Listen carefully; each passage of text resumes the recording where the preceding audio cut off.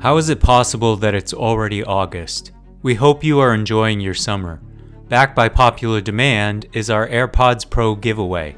Members who successfully answer our bonus content quiz will be entered for a chance to win a pair of AirPods Pro.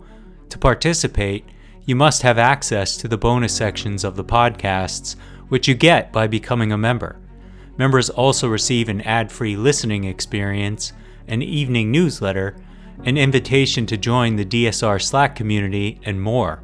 Best of all, if you become a member in the month of August, you'll receive 50% off the normal membership price.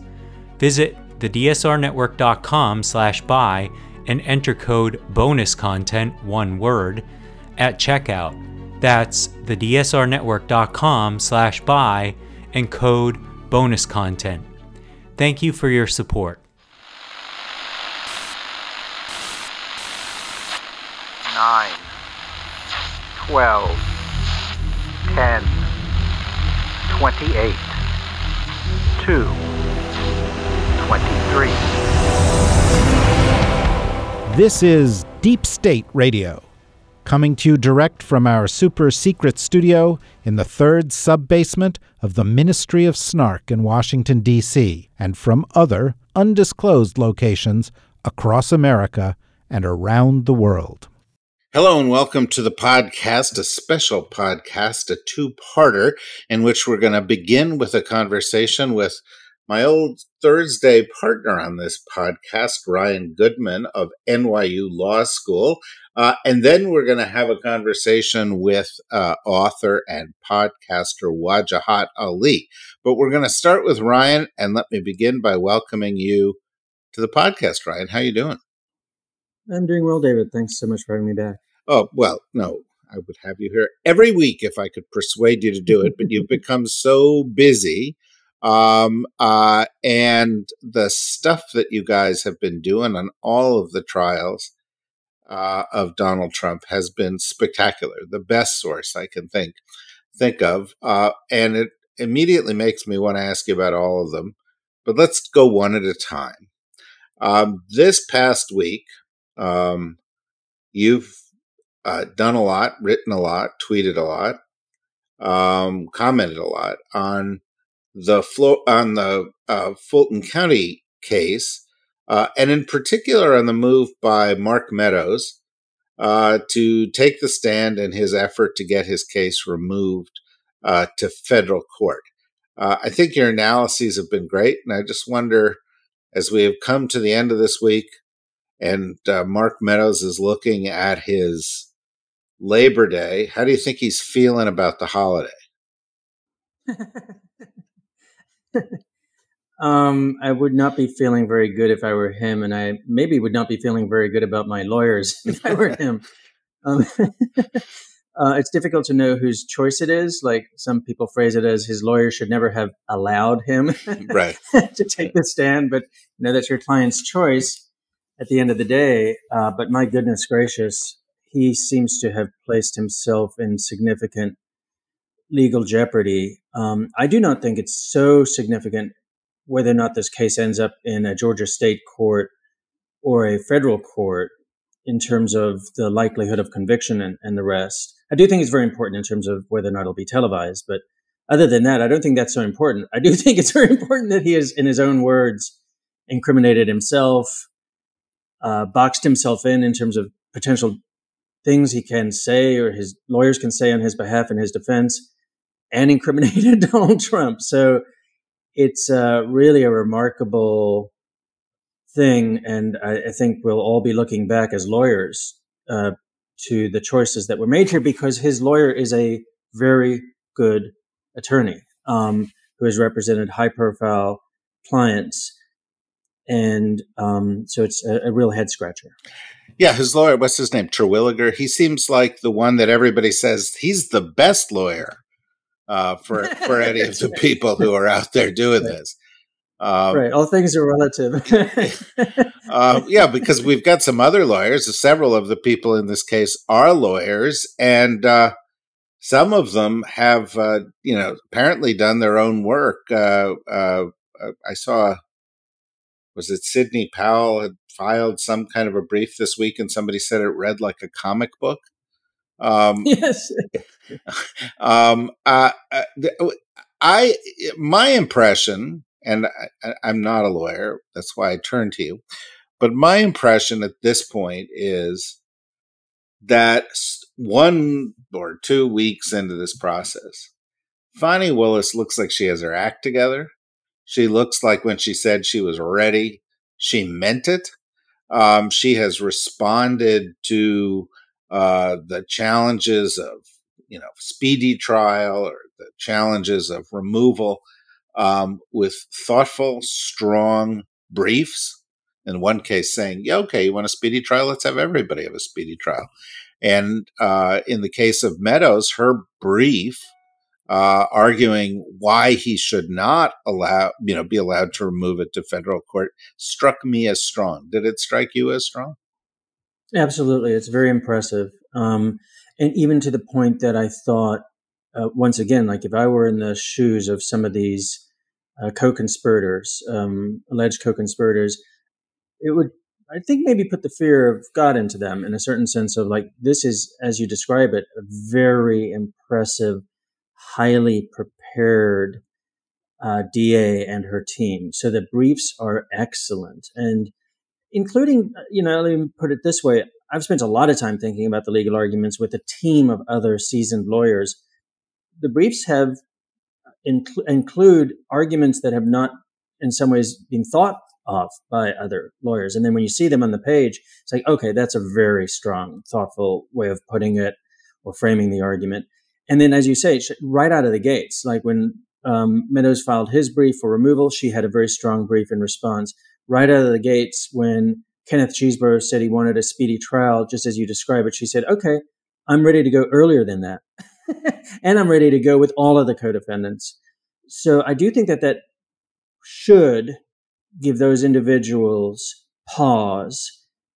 And if any of them are considering flipping and cooperating, the first ones through the door are the ones who are more likely to get better terms of any kind of a plea agreement.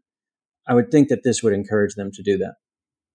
Well, I wonder who those might be. We've got 3 of the fake electors who have already said, "Hey, this was because the president asked us to do this," which is sort of edging towards flipping. And we've got other people like if Meadows doesn't get granted immunity, he looks like he's up for a ton of trouble. We've got Rudy Giuliani, who had a bad week legally that presages, it seems to me, months and perhaps years of unhappy life because he's going to have a trial now in which probably millions of dollars are going to have to go from him to these people who he defamed. Do you think there are potential cooperators in this group of 19? So I think it's difficult to think through all of the different variations, but I think there's some who are such true believers and are going to go down with the ship. So that might be like Sidney Powell and John Eastman. Then I think there's another group that might very well flip, but they won't be so valuable to prosecutors because they're so tainted and compromised. Like what prosecutor would want to put Rudy Giuliani on the stand as their witness? While they're in the midst of saying, by the way, were you inebriated the whole time you were advising the president? Right. Oh, you're inebriated now. Okay. Yeah, right.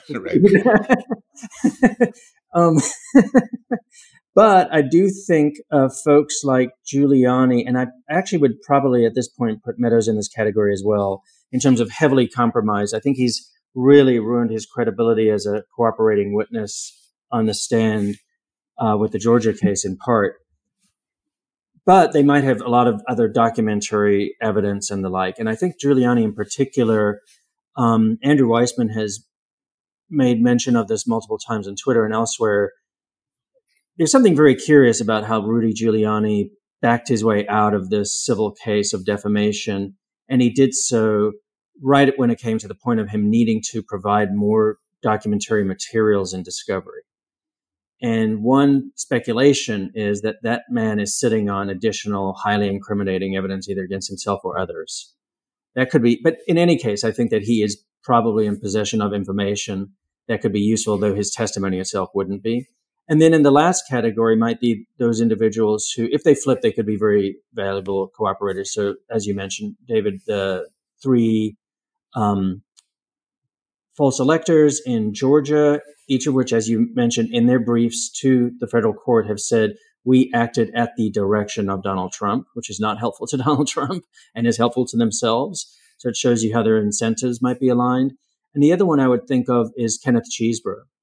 I can imagine that he as an individual thinks that he has, in a certain sense, acted appropriately, but it might, in some ways, for him, have to be a psychological bridge that he has to cross where he recognizes his own wrongdoing and then cooperates because that's really in his best interest and is probably his family or other likes best interest. I could talk about this case for hours. We don't have hours, and there's so many cases, and there's so many things that I would like to get to. You and I spent a long time talking about the formative days of these crimes and thinking, when was this all going to happen? And, since I've spoken to you last, it's all happened. All these things are now in flow. Another prosecutor who so far has seemed to distinguish themselves with being prepared on it, ready for what was going to be thrown their way, is Jack Smith. And that has manifested itself in several ways. And we'll talk about the Mar-a-Lago case in a minute. But in terms of the January 6th case and the election fraud case, which is targeted, zeroed in on just one person, Donald Trump, which was a strategic decision, that case seems to be moving along. And we've had the hearing and the decision this week by the presiding judge, Judge Tutkin, that said that the trial will start on March 4th. Obviously, there could be a little slippage, but it seems likely that that trial, estimated at 4 to 6 weeks, is going to happen before perhaps primary season is over, but certainly before the election. Do you agree with that assessment? And how is that case looking to you right now? So I completely agree with the assessment. I think Jack Smith has done an incredible job, especially if one thinks about the speed by which he's come in and been able to bring both of these cases. And I agree with your assessment that he has seemed to very deliberately indicted just Trump and not the other people that are seemingly unindicted co-conspirators to make this thing built to go at a pretty fast click, not compromising a defendant's due process rights, but at a fast click. And by all appearances, the judge is also interested in a speedy trial for the public's interest based on her own statements. And this decision of when to set the trial date, I think, indeed, here we are after this entire period of time thinking about these issues with an indictment of a former president and a trial that should take place in all likelihood before the next election. And the case, do you think the case is strong enough? Super strong. Super strong. I think any normal defendant would plead guilty. It's crushing. It's crushing. And Donald Trump's greatest probability of avoiding a conviction is winning the White House. Like that's the best play he has. He does not have a strong legal play. One of the issues is the false electors. I thought that before we had the false electors in Georgia fingering him in their legal briefs, but the documentary evidence that they have for that is pretty fairly open and shut, and Donald Trump put his fingers all over it. So it's not like it's one in which we have to like trace and figure out, and he didn't really email or text. it is alleged, and they have evidence to show it, that he and Giuliani, it was at their direction that the false electors met and were operationalized. That's one piece of it. A second piece of it is there's, just open and shut evidence, for example, in Georgia, but it's alleged and indicted in the federal case, which is Donald Trump and John Eastman knowingly submitted a false verification in Georgia courts based on information that Eastman in email exchanges said, "Oh, but the president knows that information is no longer good, so we shouldn't sign it." And then the last line of that paragraph in the indictment is, "And they signed it." It's the kind of evidence that you would think a normal defendant, if they didn't think that they had some other escape route, like through winning the White House and a federal pardon, or just shutting down the Justice Department investigation, that's what their legal team would probably advise them to do. Yeah, and by the way, I mean, you may not have this same sort of sense that I do, but I have this vague sense that Arizona and Michigan may follow, right? Yes. I totally have my eyes on Arizona, because they are currently investigating the false electors. The big question, I think, for them is whether or not they go up the chain of command to Giuliani, Cheesebro, etc. Another great thing about Fani Willis is that she showed them the roadmap of how to do this, and the reception that she's gotten for how strong her indictment is. And I think in many respects, it would strengthen the hand of Jack Smith, because now that these individuals, the other co-conspirators, are in greater legal jeopardy in Georgia, for example, they have every more incentive to enter a plea deal and get a global cooperation deal at the federal and state level. And Georgia, who knows? The timeline might be shifted one way or the other, maybe gets put into federal court. It's just one, piece on the chessboard that could be taken off the chessboard one way or another. So the idea that if there's redundancy in the system with Arizona, absolutely. It is a little strange that Michigan only indicted the false electors within their state. There's no legal basis for not going after the others. Giuliani, Cheesebro, Donald Trump, they committed their crimes and the conspiracy across the different states. And in fact, that is also Fani Willis's indictment. It alleges time and again, this is a RICO conspiracy that was taking place across the different states. In some sense, she is in fact saying the crime is also being committed in Michigan and Arizona. So I think it's more of a matter of policy or political choice or prosecutorial discretion not to go forward with those kinds of indictments, and we'll see how they play out. And also, I should say, Wisconsin as well, and I think Pennsylvania should be moving as well. And if it's not at the state level, then do something like a district attorney, just like Fani Willis. And Pennsylvania, my best guess is that they were reluctant to move forward because the false electors had a contingency statement in their certification that it was contingent on winning litigation. But what do the Georgia and Smith federal indictments tell us? They tell us that Giuliani and Cheesebro purposefully misled the Pennsylvania electors to think that it would be contingent on litigation. That is that is criminal liability. That's fraud on the part of Giuliani and Cheesebro. Let's see it. I don't see the legal justification for Pennsylvania authorities at the state and more local level not moving forward. Let's turn to the other Jack Smith case, and that is the Mar-a-Lago case. That one a couple of weeks ago got even more interesting when it turned out that one of the named employees at the Trump estate changed his testimony when he got a new lawyer. Now we're sort of in the midst, as I understand it, of a discussion about whether the others should have new lawyers, whether there's conflicts there. And of course, all of this is being presided over by the most dubious of all the judges in this, Eileen Cannon. What do you see as the state of play in that case? And is it somewhat weakened, or is her leverage somewhat diminished by the fact that this tsunami of other cases is going on? So I think that there's no part of me that trusts her administration of the case. I think she revealed extraordinary bias last year in rulings on this particular case in Mar-a-Lago and the classified documents that were beyond the bounds of law.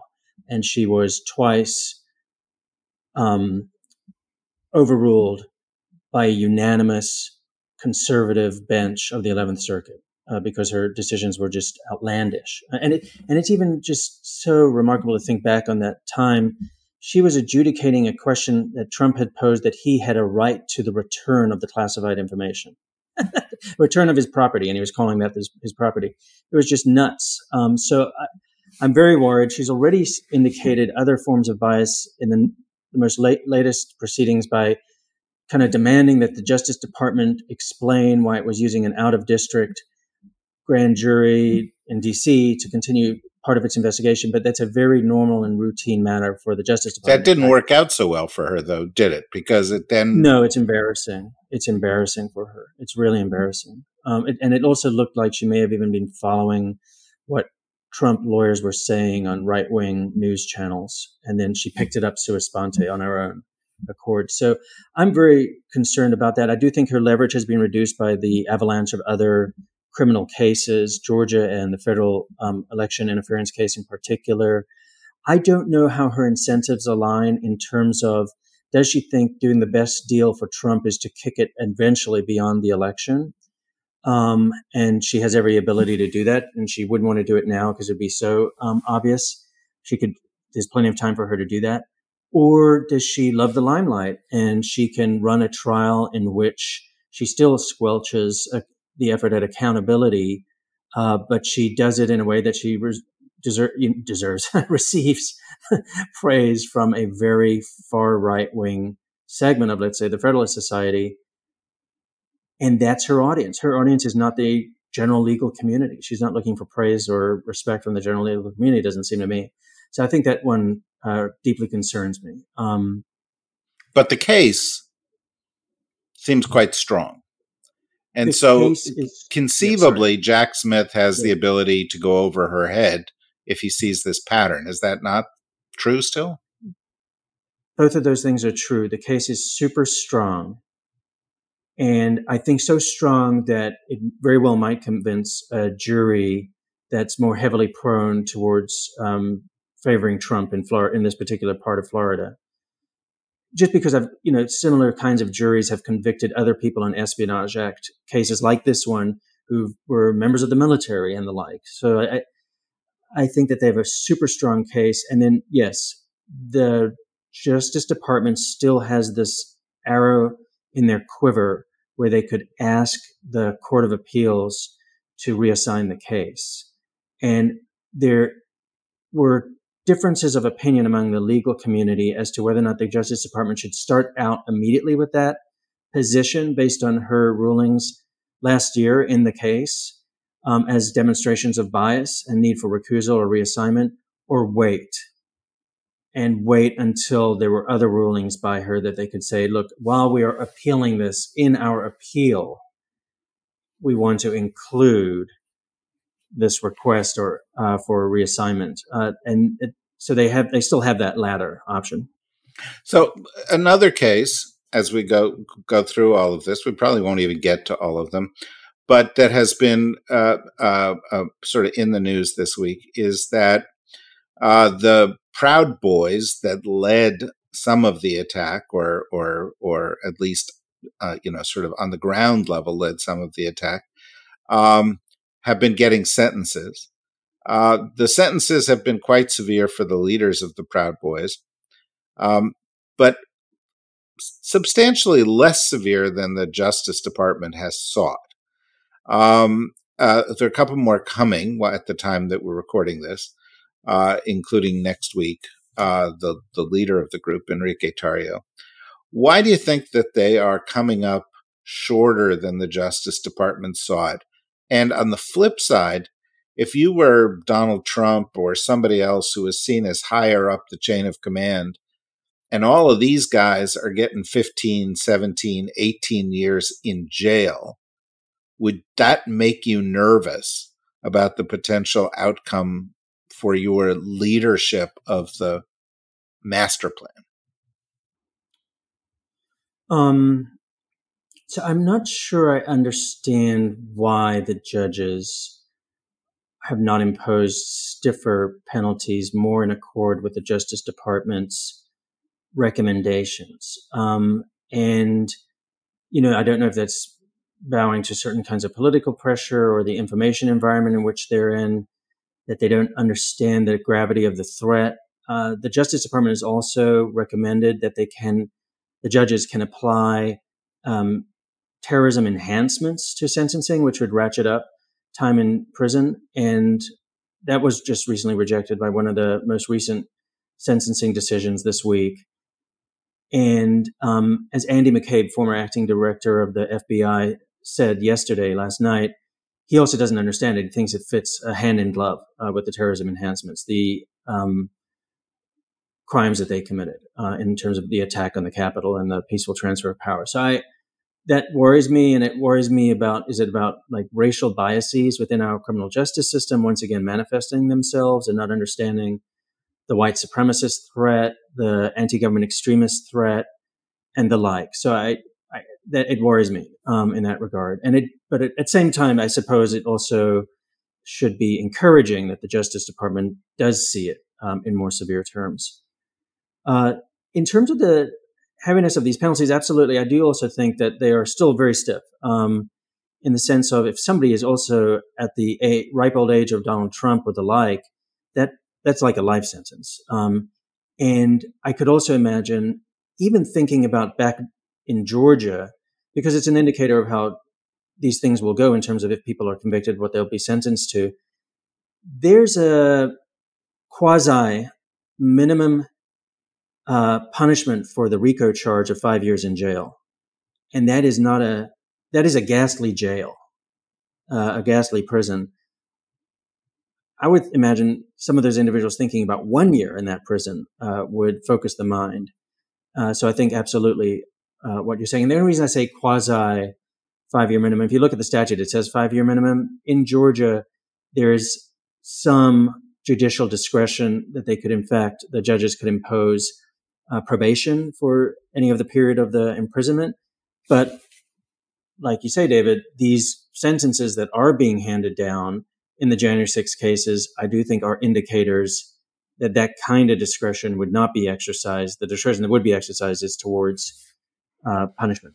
So we only have a couple of minutes left here. I could go on, and hopefully I'll be able to persuade you to come back. But I can't get to all the cases, and there are civil cases undergoing. There's been progress in one of those, the Letitia James case in New York, where she's seeking essentially to stipulate that Trump misvalued a lot of his properties in an effort to defraud banks and insurance companies. And there's the Jean Carroll case, which is coming along, in which he's already had decisions go against him, and it's likely to happen again. But let's finish in the last 2 minutes with the Alvin Bragg case. And one of the things that strikes me about this case is this is the New York district attorney, that when he brought the charges, it was the first, and everybody was like, "Well, this is not the biggest case, and he shouldn't have gone first." In retrospect, who cares? It's gonna go to sort of the end of the line. Somebody else has gone to jail for this case already, Michael Cohen, right? So, it would be kind of grossly unfair if the main actor, Donald Trump, didn't go.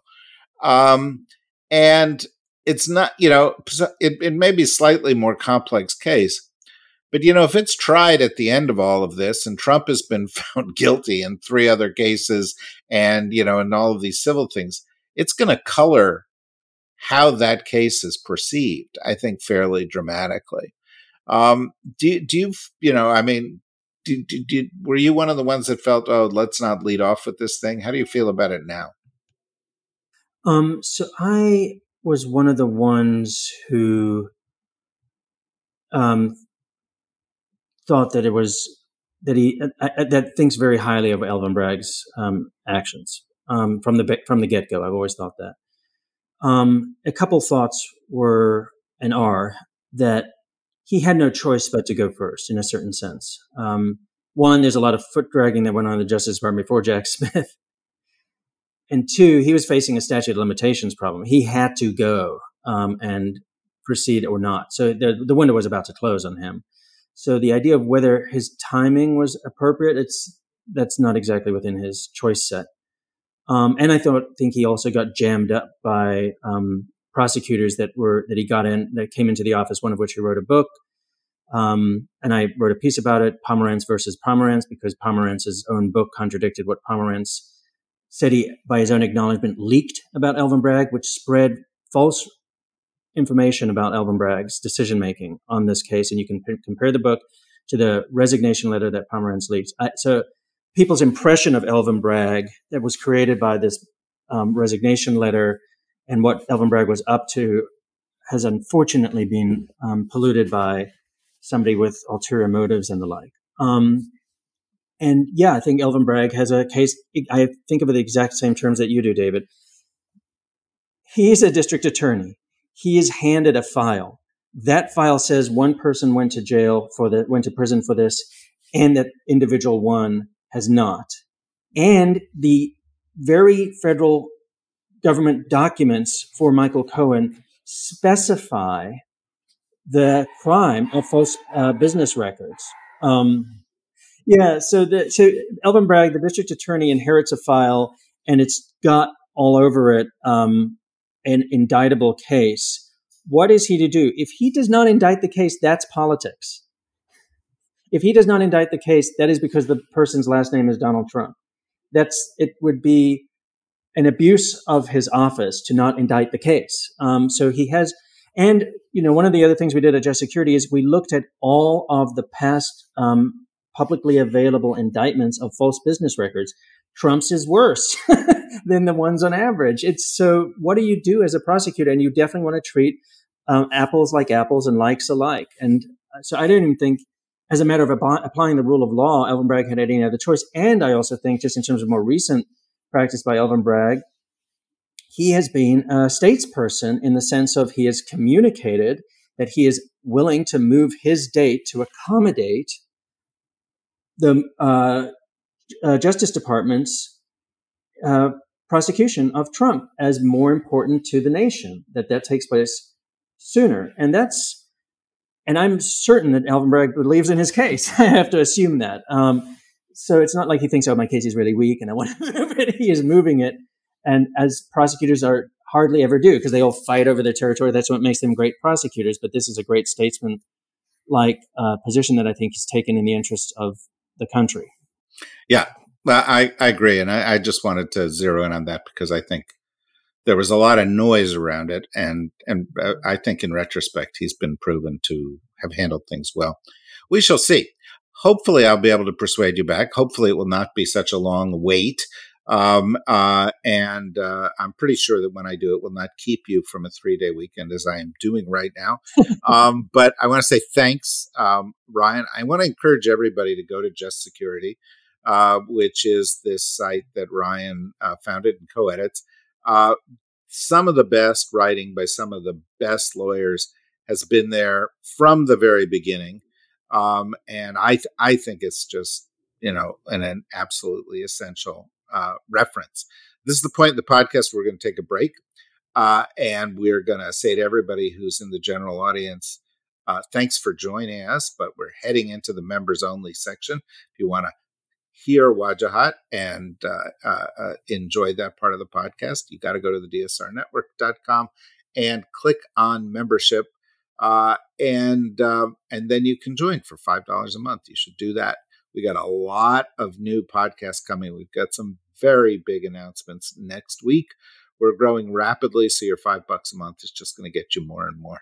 So for the general audience, thanks. Hope you'll join us in the future, perhaps as a member. For the members, stand by. And for Ryan, thanks very much.